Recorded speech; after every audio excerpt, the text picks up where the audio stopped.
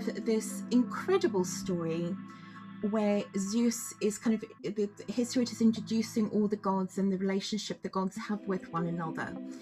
And in that text, Hecate it's said that Zeus is honoring Hecate by allowing her to keep, so he's not giving it to her, he's allowing her to keep her share of the starry heavens, a share of the earth, and a share of the oceans.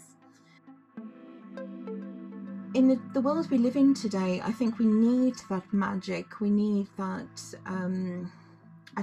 that ability to have our imaginations activated, which is why I guess Marvel is so popular with people. You know, everybody's sitting on the Disney channels during lockdown, watching every Marvel movie ever made. But it's a necessity to kind of be transported into a magical world, because somewhere, I think, in our primordial realities that is still very much part of us, probably, we have a need for that connection to the magical.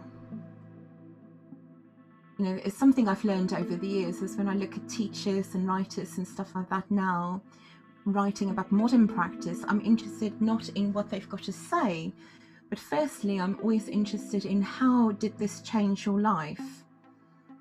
You know, so this practice that you've taken on, whether it's meditation or mindfulness or witchcraft or sorcery, the Goetia, the Key of Solomon, whatever it is that you've taken on, Druidry, Wicca,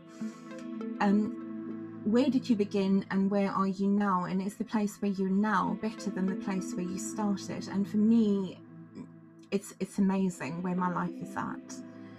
So, you know, I'm really happy with that. And for me, that's tangible. Welcome to the Spirit Box podcast, where we explore mysticism, magic, esoterica, and the world of the spirits, and everything in between. Today we welcome Sarita D'Este. A highly accomplished author, she has penned The Circle for Hecate, volumes 1 and 2, as well as 20 other titles. Aspects of ancient Greek and Aegean religious and magical practices, as well as ancient Egyptian, Hermetic, and Celtic threads can be found throughout her work, and that combines her experience gained with initiatory craft as well as traditions preserved in other European traditions, Orphism and the Grimoires. Now today we discuss Hecate, her revival in terms of modern witchcraft and occultism, and Sarita gives us a superb, just amazing download on Hecate, the aspects of the goddess, and really dispels some modern myths or takes on the goddess. In the Plus show, we talk about Sarita's time traveling, particularly to the temple of Hecate and Lagina in Turkey. But we talk more widely about travel and exchange some stories of our own traveling experiences in Turkey and India, which I have to say have given me the old itchy feet syndrome. If you want to hear the Plus show or would like to support the Spirit Box podcast, there are many ways to do so. But primarily, come and join us on the Patreon. You'll get the extended Plus show early, and depending on what tier you go for, bonus content and swag. Merch. The be-all and end-all of all podcasts. Merch. Also, if you have a story you'd like to tell, your own experience with the other, then use the voicemail link in the podcast. Leave me a message. I want to hear your story. I want to share your story. Now, just before we start the show, I'd like to thank 2 patrons for their support for the show. Thank you to Wei Wang and Roland Belstead. Thank you both. I really appreciate your support. Without your support, it would be very difficult to maintain this show. So you have my thanks. Okay, let's get into it. On with the show.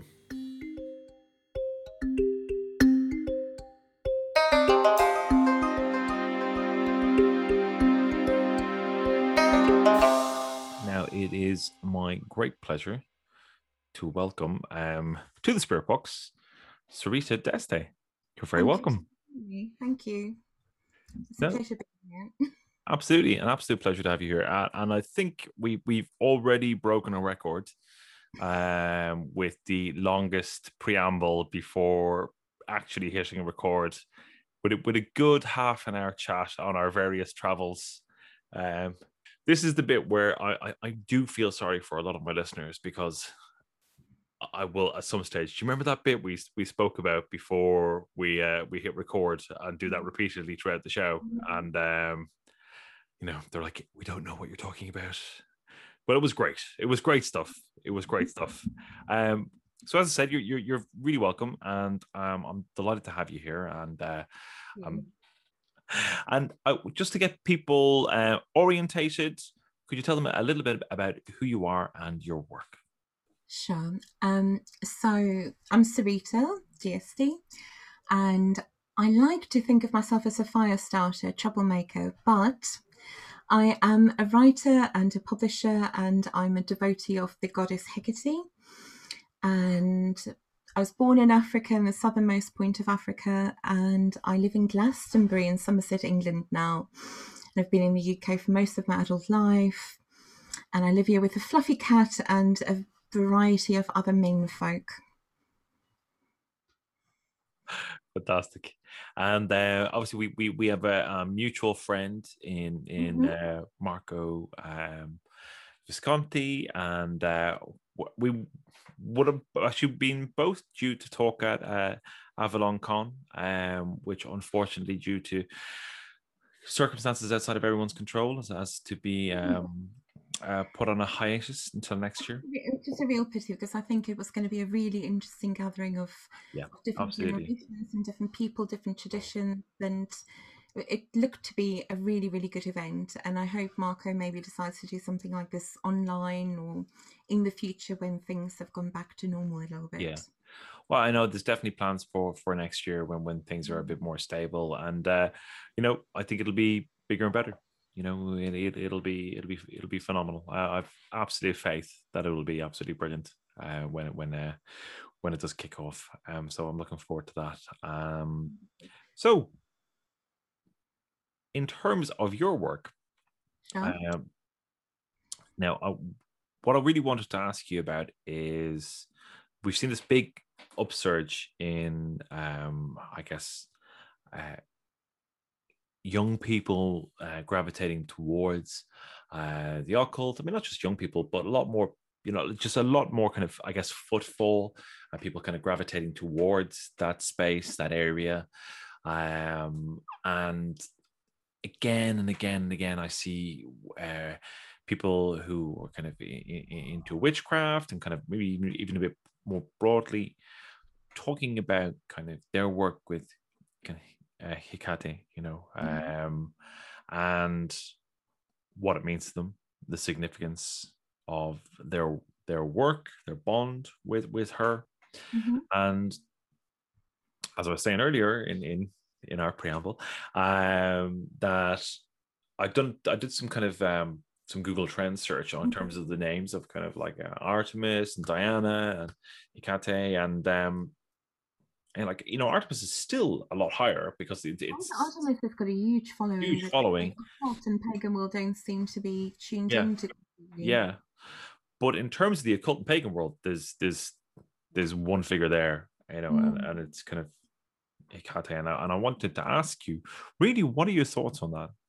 You know, Well, I think things with Hecate has changed a lot in the last decade or so. 20 years ago, when I dedicated my first group to her as a patron goddess, I guess is the term people use, it was a witchcraft group. And back then, finding even an icon of her was impossible. And there was only 2 or 3 books available about her, which is already a lot more than there was about some other goddesses. And I saw a photo today on Facebook of an American author that had a pile of books that were all linked to Hecate. There must have been Matt Oren. Matt Oren. I Yeah, I didn't saw count that book. the books on there, but I commented and said, Yeah, well, yeah. maybe she's becoming a goddess of literature here. There seems to be more and more people writing about her. And at the same time, there's more and more people teaching about her. There's more people looking for her. And she's also experiencing this surge in media references. So with media references, film, music, um, comic books, everything, computer games. She's appearing everywhere. A friend of mine called Hazel, who was a key bearer in the Covenant of Hecate, did a study on where Hecate appears in pop media, as it were, which is available on the hecatecovenant.com website. And it's an extensive list of media references. So I guess those kinds of references is part of the reason that people are drawn to her, or they hear her name. She's usually shown in some kind of fantastical way. So, you know, magic and sorcery and demons and all this kind of stuff, which of course attracts people that are looking for something slightly edgy. At the same time, I think that there's a change happening in the so-called pagan, occult, witchcraft worlds, where a lot more people are stepping away from the traditions started in the 50s and 60s, which tend to be quite generic, very open, and people are looking for something that goes a little bit deeper, that has a little bit more authenticity, but maybe not authenticity in the sense that it's got ancient roots, because everything has got ancient roots. You know, if you look back, you know, eating a piece of bread was done by ancient people. So more in the sense of kind of like genuine mystical experiences, looking for things that is a little bit more polytheistic maybe. I'm seeing a lot of changes in the way that people approach Hecate and the other gods. So I think for these reasons, you know, people are more interested in her. There's also more and more schools of witchcraft that are specifically dedicated to her. You don't get that many groups, ironically, dedicated to Diana or to Artemis, both goddesses that I'm also very fond of. I wrote a book in 2006 about Artemis, you know, so I'm also very fond of Artemis. I find Artemis, ironically, slightly scarier between the two, which is strange because, again, Artemis has got this kind of sweet, innocent huntress, you know, young girl in the forest image, and people think of her very much in the role of child nurse and kind of more gentle than Hecate. But actually, when it comes to, you know, the kind of darker side of magic and sacrifice and things like that, there's a lot more examples historically recorded for Artemis than they would be for Hecate. So it's an interesting thing. And Diana is I'm finishing off a book that I've been working on for several years on Diana, and I'm hoping to get it out later this year, pandemic allowing me to actually work because my son's been home a lot. But Diana is equally associated with Artemis and Hecate. She's somewhere in between, but she's the goddess that throughout the kind of ages remained associated with witchcraft. So it's interesting that Hecate seems to be taking back that role. But it's also questionable whether Hecate and Artemis and Diana are really that separate from one another. Their histories are very interlinked. So, for example, Diana's most famous cult center in the ancient world, which is a place called Nemai, Lake Nemai. It's in south of Rome, and it's a meteoric lake, which is also called the Mirror of Diana. And it's a very, very famous site associated with her. And this ancient coins from the region shows a triple goddess on the coin. And writings about the cult there names Diana as being Hecate, Artemis, and the goddess Selene, the moon goddess Selene. So it's a lot more, I guess, interlinked maybe than we give it credit for, because a lot of these names may just be epithets or theonyms, like surnames or descriptions. Right. Yeah, that's very significant. You know, that if we're looking at kind of actually the one deity, as it were, and its facets of this particular deity, and to kind of, I guess, unpack it a bit more and look at the why is it that kind of Hecate is getting that kind of modern attention. What is it about Hecate that people just they don't see that part of Artemis? You know, she's almost like a pop culture figure to a degree, right? You know, comes up again and again in kind of in media.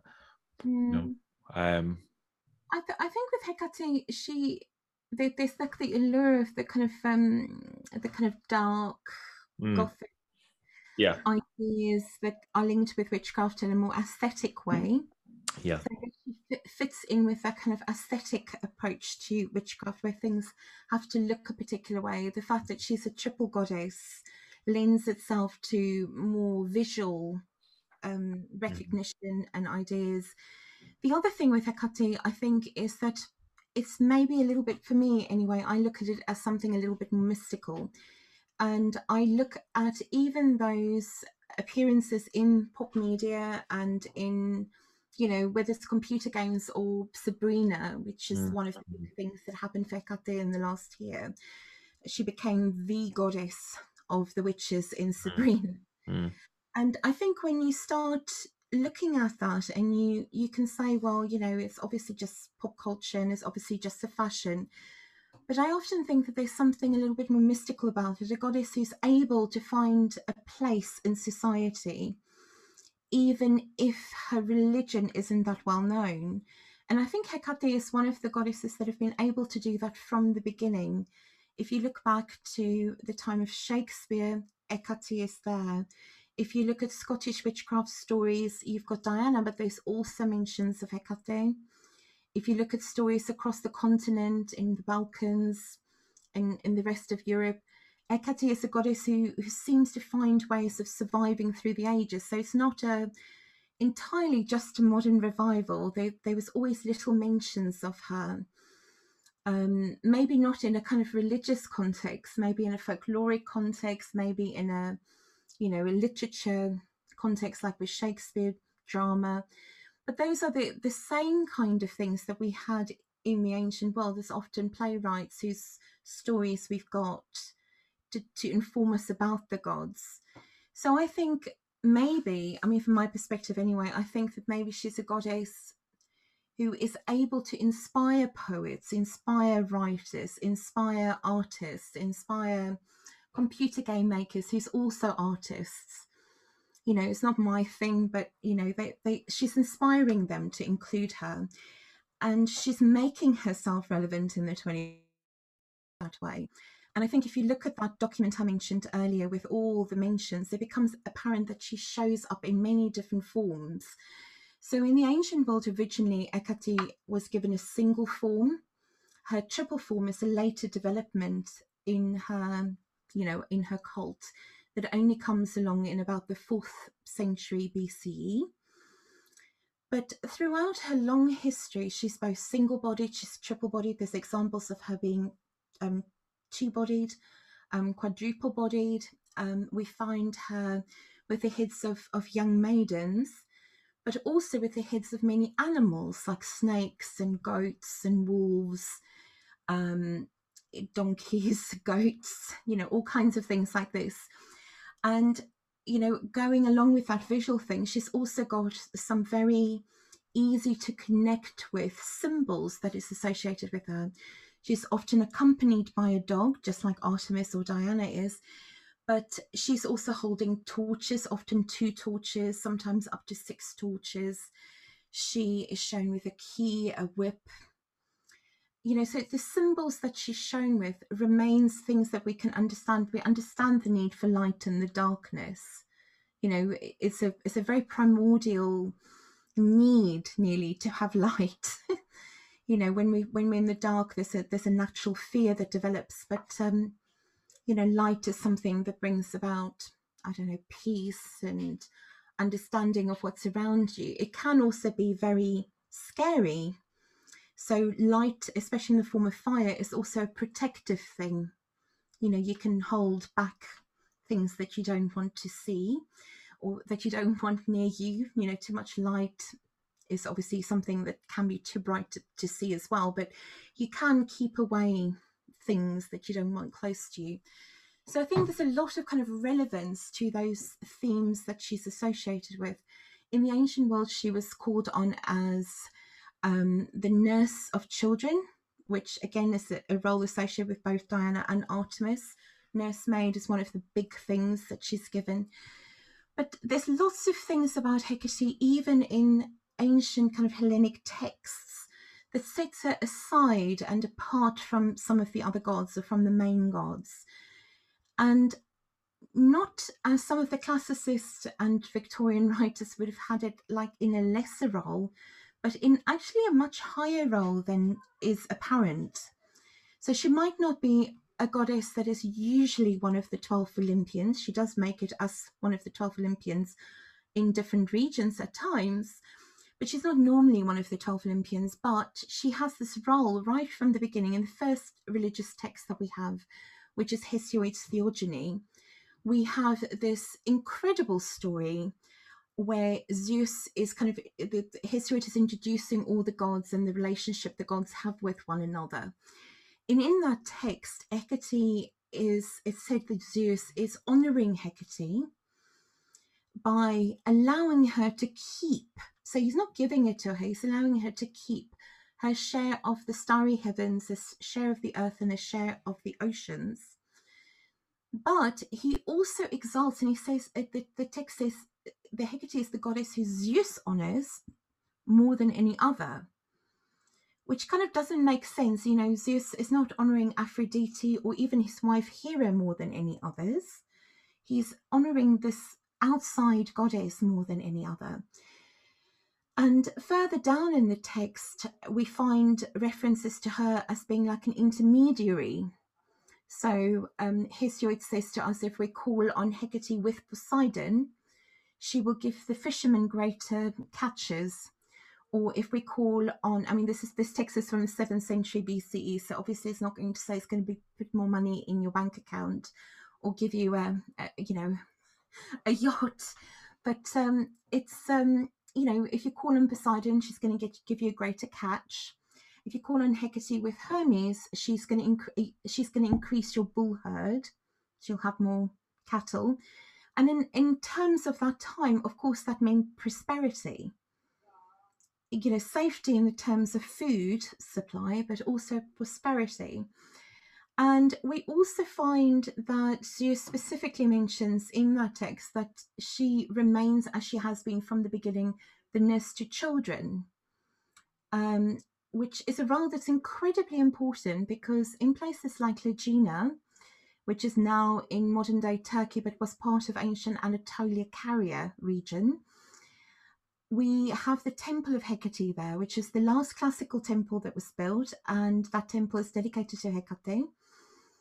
And it's a very interesting site. It's huge. It was part of a mystery cult. It was connected to a local city, Stratonicea, by a sacred road, very similar to things that you get at Eleusis and other famous sites like that. And they're only just starting to research the site that was discovered 130 years ago now. But they're only just starting to kind of research it properly, and they found the city, which they thought was a bit of a myth. They thought that maybe it was just a small little town. It turns out it's a lot bigger than people given it credit for.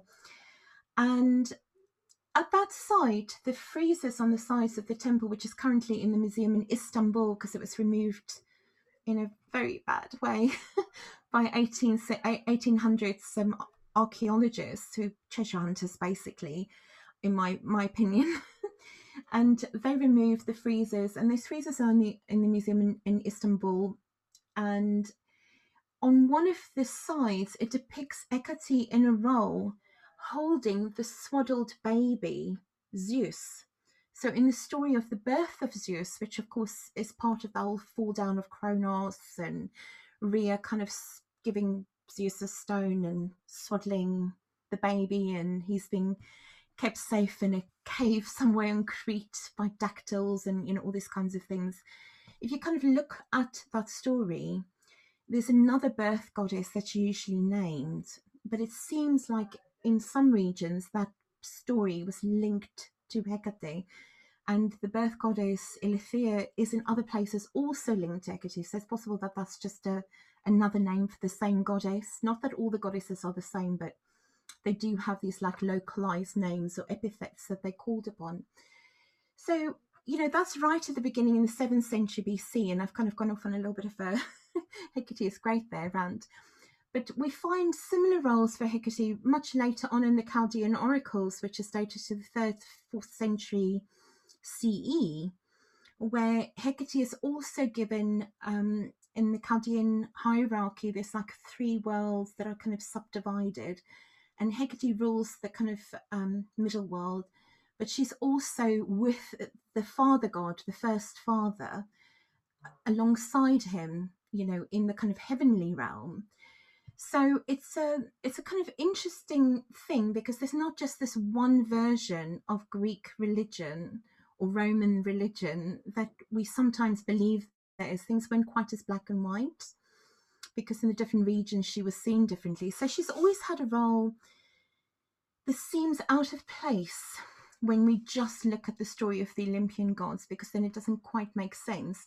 But as a goddess who had a portion of the heavens, she would have been able to roam freely in Olympus, but also in Hades, because she's a goddess of earth, on the earth and in the ocean, which is not something all the gods can do. Hades needs special dispensation to leave the underworld. So most of the gods can't just, flit around. But she, and also Hermes is another god who is able to do that. So I think the connection with Hermes, for example, is also very interesting, because again, it's a very ancient one. But of course, Hermes has also become a god that's very, very popular with magicians.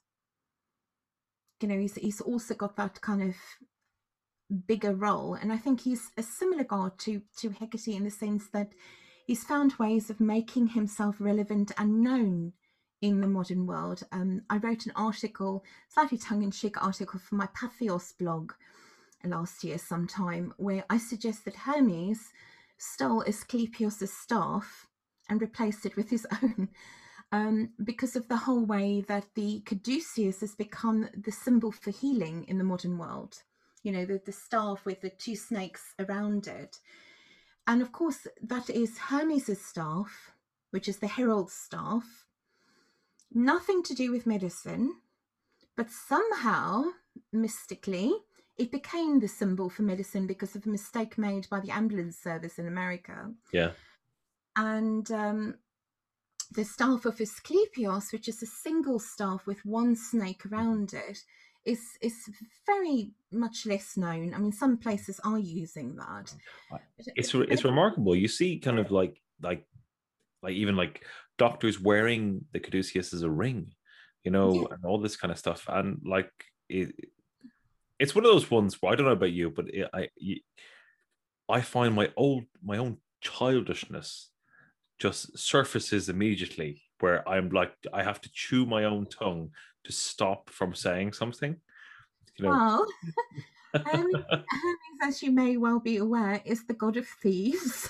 And he's also very much a trickster god. It certainly is. I suppose it is perfect. Yeah, it is. I don't think these, personally, I mean, some people probably think I'm a bit nutty for it, but I don't, because I believe in the gods. I don't think of these things as accidental, maybe. I don't see that innocent mistake somebody made as accidental as it seems, because it kind of has given him a lot more kudos than he might have had in the modern world. Yeah. And at the same time, magicians are still very, very, very fond of him. And I think Hecate is similar to that. She's found ways of adapting and making herself relevant in a way that not many of the other gods have. I'm not less fond of, say, Vesta or Hestia or I don't know, any of them really, but they've not made themselves as relevant in the modern world as Hecate and Hermes has, for example, in my opinion. No, I agree with you completely. I mean, really, that's the root of my question. It's like how has this happened, and how have they managed to capture the imagination of essentially a new generation of magicians and witches. I think the other thing that's happened is there's a lot. We've got a lot better at having access to information in the last 20 years than the previous generations. And the previous generations, I think, of magicians, and it's not their fault, but information was a lot harder to come by. And Hecate is one of those goddesses that I call them the encyclopedia gods. You used to have these like entries in every book on magic where there was just a paragraph or two about the gods or the spirits. And you would kind of say, I'm going to work with Venus because I need to do a love spell. I'm going to work with Jupiter. And you didn't really know anything about these deities. All you knew was, what could fit into one paragraph.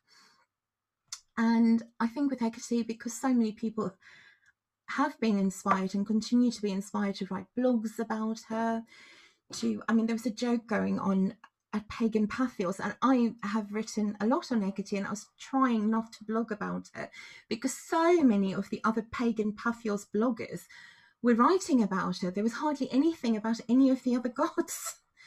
It was just this like incredible explosion 2-3 years ago of everybody writing about her.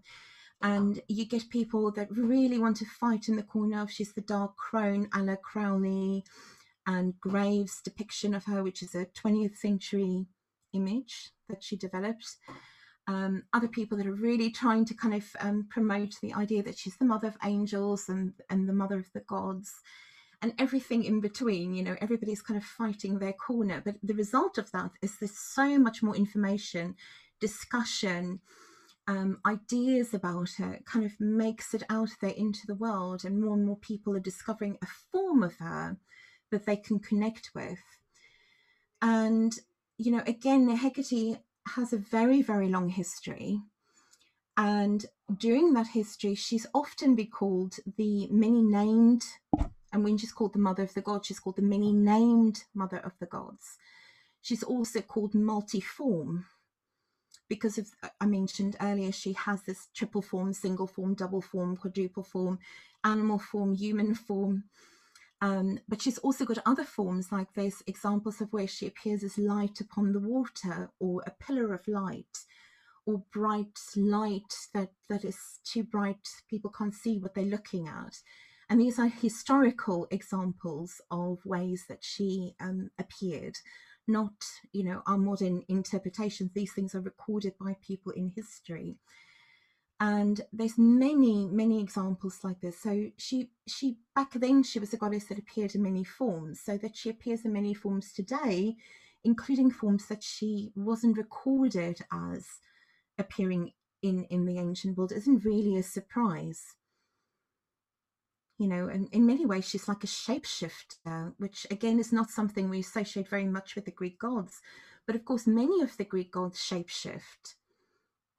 I don't know, if just using a story linked to Hecate, you've got the story of Hecate's mother, Asteria, who is the star goddess. She's the goddess of the night sky and astrology, divination by stars, and dream oracles and things like this. And she's a virgin goddess at the time of this story, and the god Zeus falls madly in lust with her, which he, of course, in the stories often do with various goddesses and mortals.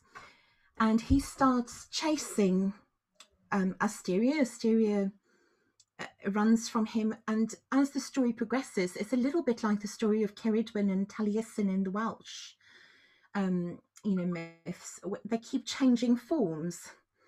And, when Zeus finally shapeshifts into an eagle, which of course is one of his forms, she shapeshifts into a quail and hits the water. And when she hits the water, she turns into a floating island.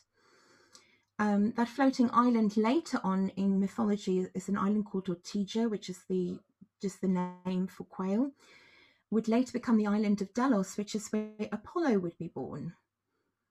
So, there's this whole full circle of relevance, and Apollo's born there because it's not solid land, it's floating, it's not attached to the land, according to myth, because of Hera, Zeus's wife, being upset with the whole pregnancy thing when Leto gives birth to his children. But Leto is Asteria's sister. It's a very, I don't know, it's all like connected together, but shapeshifting is a very, very big part of a lot of the stories of the gods.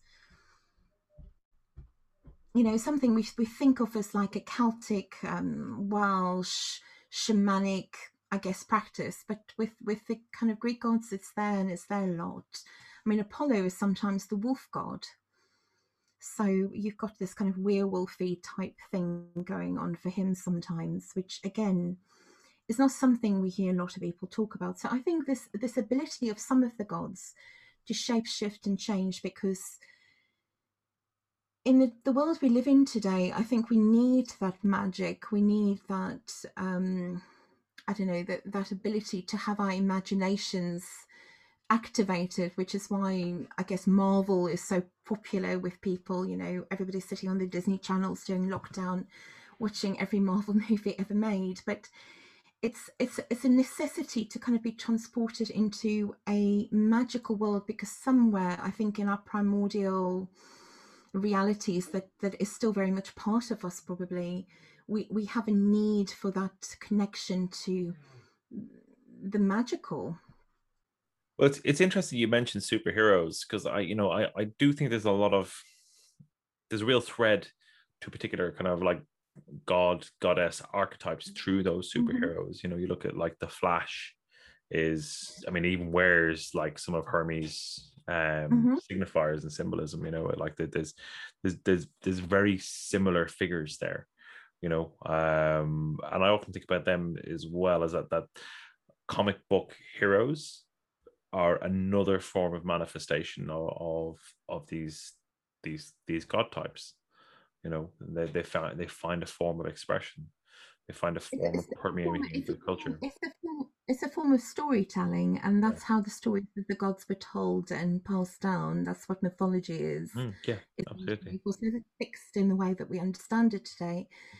And often the stories of the gods are quite separate from the way in which they were honored and how they were worshipped and etc. I mean, there's some hilarious stories about, um, you know, quite strict ways in which some of the gods that we consider to be quite wild and free were worshipped, and the rules that of respect and hospitality and behavior was a lot more dictated, because it's like formulas and recipes for kind of connecting to the gods, um, versus celebrating the gods, which storytelling is part of in my mind. The telling of these stories is very much part of the way that people understood it. I mean, people that grew up in a Christian culture would have been told the Bible stories.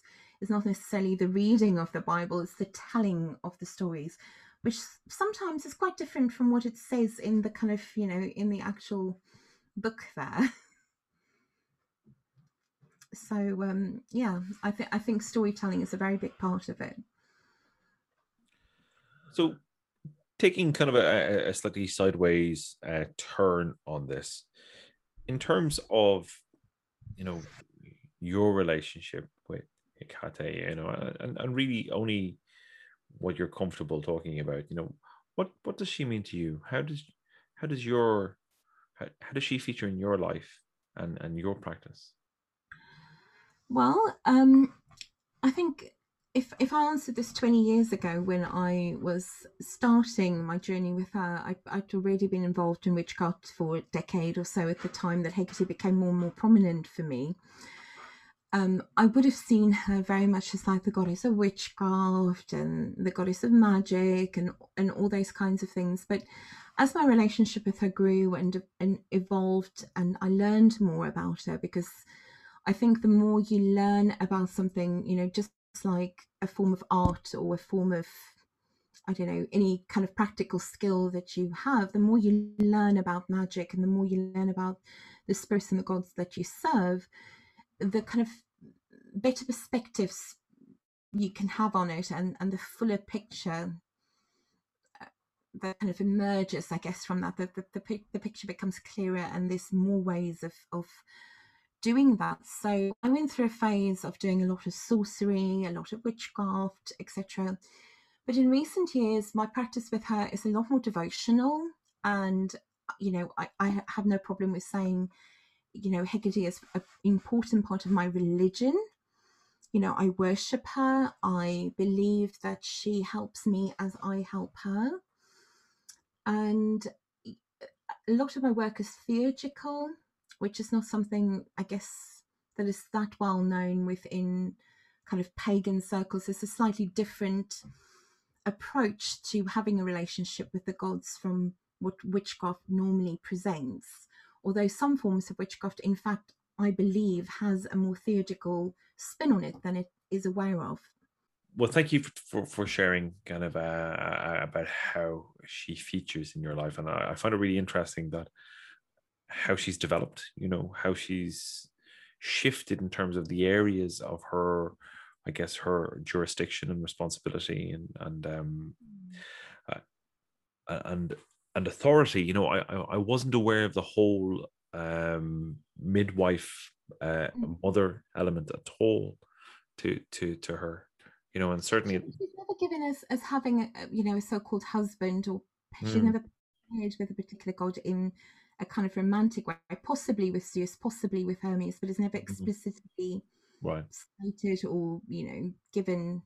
But she's worshipped alongside Zeus. For example, there's a cult of the empty throne that's was popular around the Aegean regions, and in Rhodes, and a little island called Hania, which is just off the coast of Rhodes. right. There are examples of stone-cut thrones dedicated to Zeus and Hecate next to each other. And with Hermes, you often find the two of them together, but it's not romantic necessarily. And she doesn't necessarily have children in the mothery form. We don't have stories of that, but what we have is this reference to her as being kind of the mother of the gods, or an older goddess, I guess, is implied with. In Proclus's hymn to Hecate and Janus, is that phrase that I gave earlier, where she's called the many-named mother of the gods. So that's 4th century CE. It's quite a late period hymn, a time that Christianity was already on the rise. It's making me think about Lilith to a degree, and really kind of in an adversarial way, because certainly,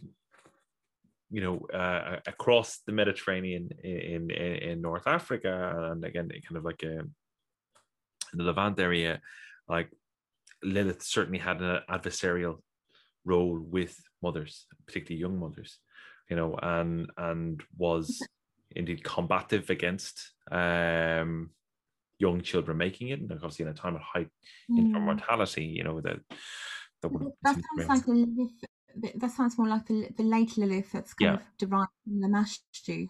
The kind of baby devourer. The baby devourer, exactly. The child eater. That's quite a late story, unless you go back to the kind of Lamashtu story, yes, which is much older. I mean, I think Lilith is a being that again has this like modern image of feminism, and a whole kind of more modern story of her being the first wife of Adam and all the. A lot of that is a lot later, right? So, and I think it's a mishmash of kind of Jewish mythology with other things from the region that probably survived.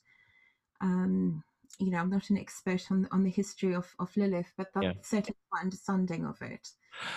Well, really, I think what I'm trying to, I guess, get your opinion on, get your thoughts on, is that figure, whatever that mishmash is, and kind of whatever time period that particular role takes a prominence. Was that something where that Hecate was a counterbalance to, or seen, or is it totally different regions? I just think it's completely different. It's completely separate. I think there are people today that want to kind of call on the so-called Dark Mother, and call Lilith and Hecate, and usually the Morrigan. They're kind of like put together, but of course they are, in my mind, they're completely separate. And I don't think Hecate was an opposing force to that. It was much more the nurse to children, the protector, the child's nurse, so like the carer. That's what I'm trying to get at. I'm doing it, so I'm being really clumsy with my language here. She was a goddess that was called on a lot for protection in the home. That's what I'm asking. yeah, Yes. is So the protector in in that regard. but a protector from everything, not just in regards to children. Yeah. So Hmm. shrines to her were very, very popular in the thresholds of homes and in the porches of homes. This kind of a throwaway comment that one of the ancient writers made that say that it basically implies that it's like a really normal thing to see in the homes in Athens, to see a Hecateon, a triple Hecate image in the porches of the home. And the reason for that, and also why she was erected at say gateways or the doors of homes, the doors of cities, the doors of temples, the entranceways, etc., was because the way that she looks three ways, and it's the same reason she's associated with crossroads, is for protection. She can see everything, Mm. and it was believed that she is a goddess of purification, so she could keep out unwanted forces. Mm. So the kind of washing rituals and stuff like that is often kind of linked to her purification, cleanliness, all those kinds of things.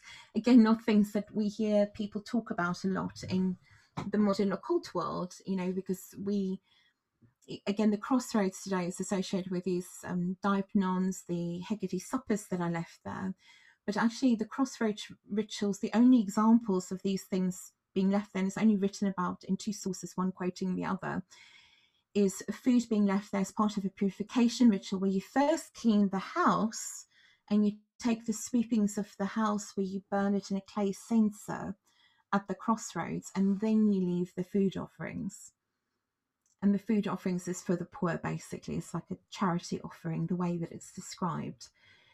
But all of that is purification rituals that are linked to her. She's very much kind of like this goddess that averts evil from the home. And you kind of take the sweepings to the crossroads because she is in the crossroads, but she can keep the bad stuff away. Yeah, it's totally different from the modern perception. But I think a lot of modern devotees of Hecate, I think there's a big difference between people that, I don't know, have a long-term relationship with Sure, Hecate. sure. Yeah. And certainly with people that do have a long-term relationship with her, I think most people understand her as a benevolent goddess, because otherwise you wouldn't want a long-term relationship with a goddess that's going to smite you around every corner. I mean, why? Why would you do that? I'm not saying that she wouldn't smite somebody, but I think most people that are long-term devotees of her, they may have had bad experiences with her. Most of them will say that at some point or another she was stern or strict or demanding. But I think all of that kind of side of Hecate, the reason that she's called a dark goddess, as it were, is to do with the way that, going back to what I said earlier about the light that she shines with her torches. If you think about light, in modern occultism and witchcraft, we all want to kind of like, oh, we're doing dark magic. Oh, baby, I'm wearing black. It's like that, right? I'm sorry, I didn't wear a skull or a pentagram.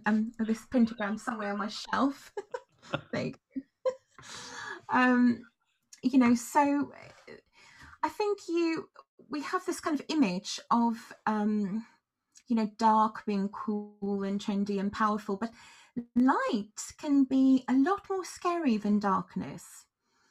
If you think of when you'll be more frightened sitting in the dark or having a firebrand stuck in your face, which one is more dangerous?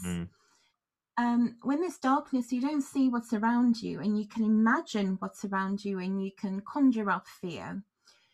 But actually, if there's suddenly you switch the lights on, you can see what's really there. And if there's scary things there, it's going to be certainly a lot more frightening, because suddenly those things are revealed to you rather than just being in your imagination, as it were. So light can be a very, very scary concept. And she's, I've talked about Hecate as being this kind of ancient goddess of the realms of heaven, of earth, of ocean, the mother of the gods, etc., and the crossroads goddess, the savior goddess Soteira, which is a role that she was called upon when she saved cities kept them safe from invaders Hmm. or from all kinds of other problems. But also, and that's not just Hecate that gets that role. We also see goddesses like Athena getting that role. But Hecate also has this role as the preceder and the follower. It's translated as usually in the mystery cults of Eleusis, of Eleusis, where she is the one who guides the goddess Persephone on her yearly journey into the underworld and back again. So she, in that way, she's a psychopomp. Mm. So she's the one that leads the initiate on a journey of initiation and back again. Hmm. And I think all of these kinds of things, kind of makes up the total of who Hecate is. And these are the roles I know most devotees that I'm aware of would know Hecate as. And, the fact that you can call on her for magic and sorcery and all these kinds of things is also very much present, of course. And that she's the goddess of the restless dead. She's a goddess of so many things that it can be incredibly confusing, I think, when you're just talking about one or two aspects of her. So, maybe I'm being entirely confusing right now. I don't know, and just adding to that confusion. But, she is a goddess of many, many, many things. And it makes it a little bit confusing. The more you look at her, the more you realize that she's not just the goddess of ghosts and witchcraft, which is what she's so often, I guess, named as in pop media or in those encyclopedia kind of entries in pagan books. So it's very much a reduction of the full spectrum of who she is and what she has kind of a authority over. Yeah, I think a lot of that also came because in the late pagan era, Mhm, Hecate's popularity seems to have been quite big. mhm. And, she's part of the story of Julian the Apostate, for example. Are you familiar with the work of Julian the Apostate? He was, I am too, but yeah, I don't ask me to quote any of his work. Julian the Apostate was the emperor of the Western Roman Mhm, Empire. And then on the death of his uncle Constantine, who was the emperor who brought in Christianity as a state religion, as it were, Julian also inherited, he was named by Constantine as the successor of that realm.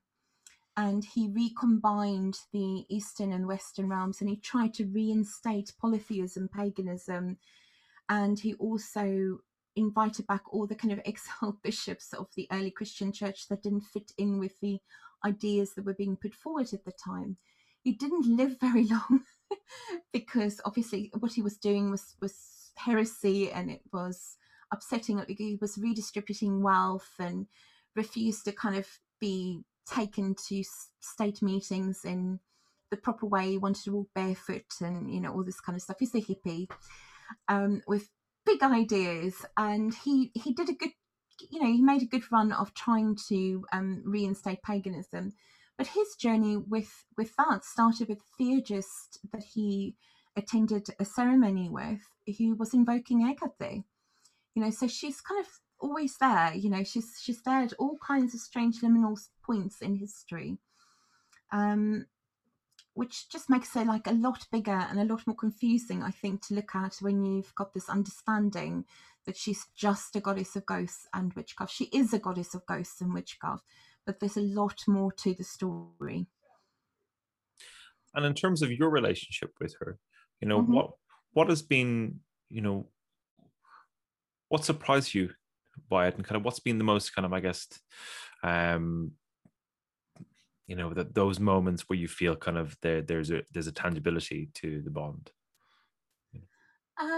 That's an interesting question. What would I say to that? I think that in the first 5 or 10 years that I was working closely with her, I was often doing that within a group or community context. And we did a lot of trans oracle work, transpossession work with her. and I often sat as the oracle, and my experiences during that time with Hecate was very different from my experiences with the other gods that the same kind of work was being done with. So I had the opportunity to have that same experiences with other deities and other spirits. But with Hecate, it was always more tangible, more interesting, more life-changing. You know, the information coming through actually had meaning rather than just being, I don't know, pretty words or inspirational words. They usually good things came from it, or you know, bad things were averted through it, which sounds a bit evangelical, but it's true. You know, it's entirely true, and that is the reason I became more interested in kind of finding out who is this being. You know, there must be more to her than, you know, a goddess of witchcraft and ghosts. And subsequent to that, you know, there's many little moments in my life that I've really kind of felt very privileged to have been called to serve her, because I've been able to meet some incredible people over the years. About 10 years ago, I did an anthology project called Hecate Sacred Fires that wasn't supposed to be. I was supposed to start a period of work with another deity, and I was going to have a break from, you know, certain things. And I did this anthology which combined the work of nearly 50 people, and the experiential visionary ideas and stories about Hecate. It's a big book. I think I've got a copy on my desk still from Friday. It's like an A4 size, you know, tome. It's not insignificant. It's not a history book. It's a history introduction to it, but that's it. And you know, through that I met a lot of people. That led me to start the Covenant of Hecate, which was a much more public network for Hecate. That wasn't just an internet forum, because people had to go through a process of application and ritual to join, but it was open to everybody. And through that, I've met a lot of people. That then kind of led on to the Hecate Symposium, which I started doing in 2012. I'm doing one online this year because obviously with the pandemic, things are impossible. But the online version of it in its own right is going to be more interesting, because it's going to combine people internationally that couldn't previously participate. So, you know, again, it's like another doorway being opened. So I guess in a way, the most tangible thing about Hecate is that she's transformed who I am. She's transformed the way I live my life. She's transformed many things, you know, around me and in people around me that I can tangibly see and understand when I'm looking at it. And for me, it's been a positive experience.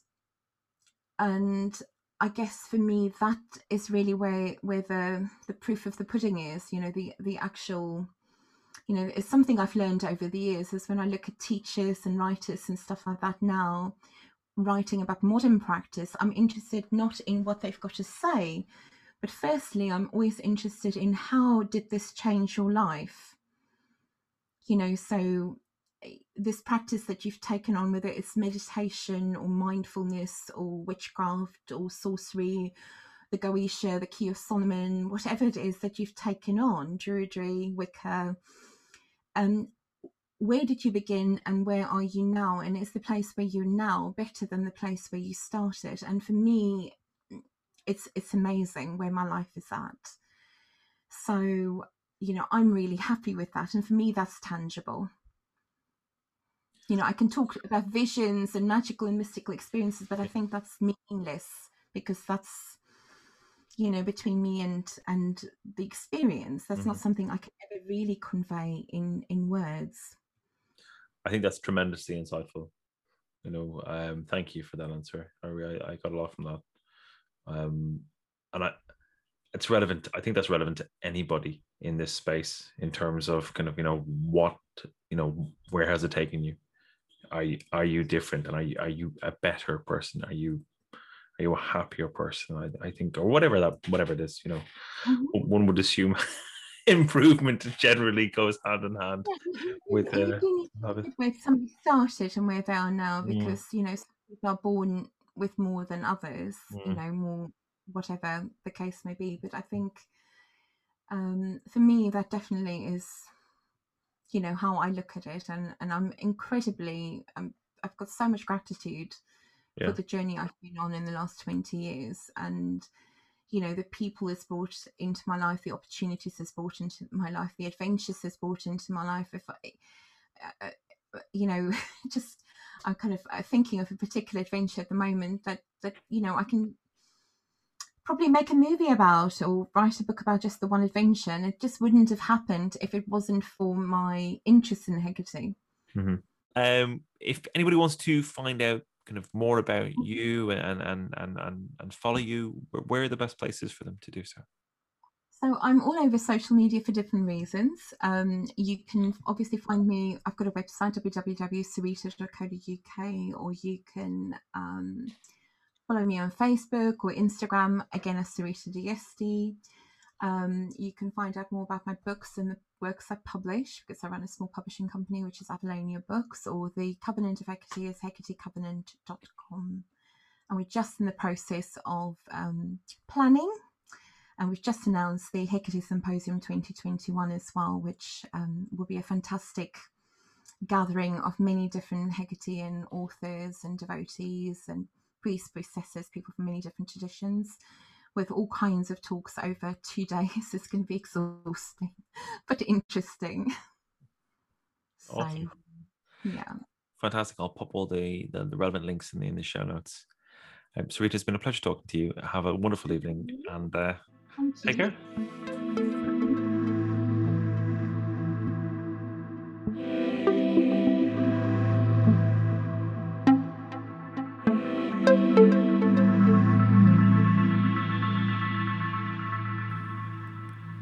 There you go, folks. I hope you guys all enjoyed that. Some real knowledge there on Hecate from Sarita. What a pleasure to have somebody so well-versed and well-educated on their subject matter on the show. Absolutely fantastic. If you want to find out more about Sarita or follow her online, you know the drill. The links are in the show notes. So go and do your thing. All right, chaps, that's it from me. Have a great day and talk soon. Bye.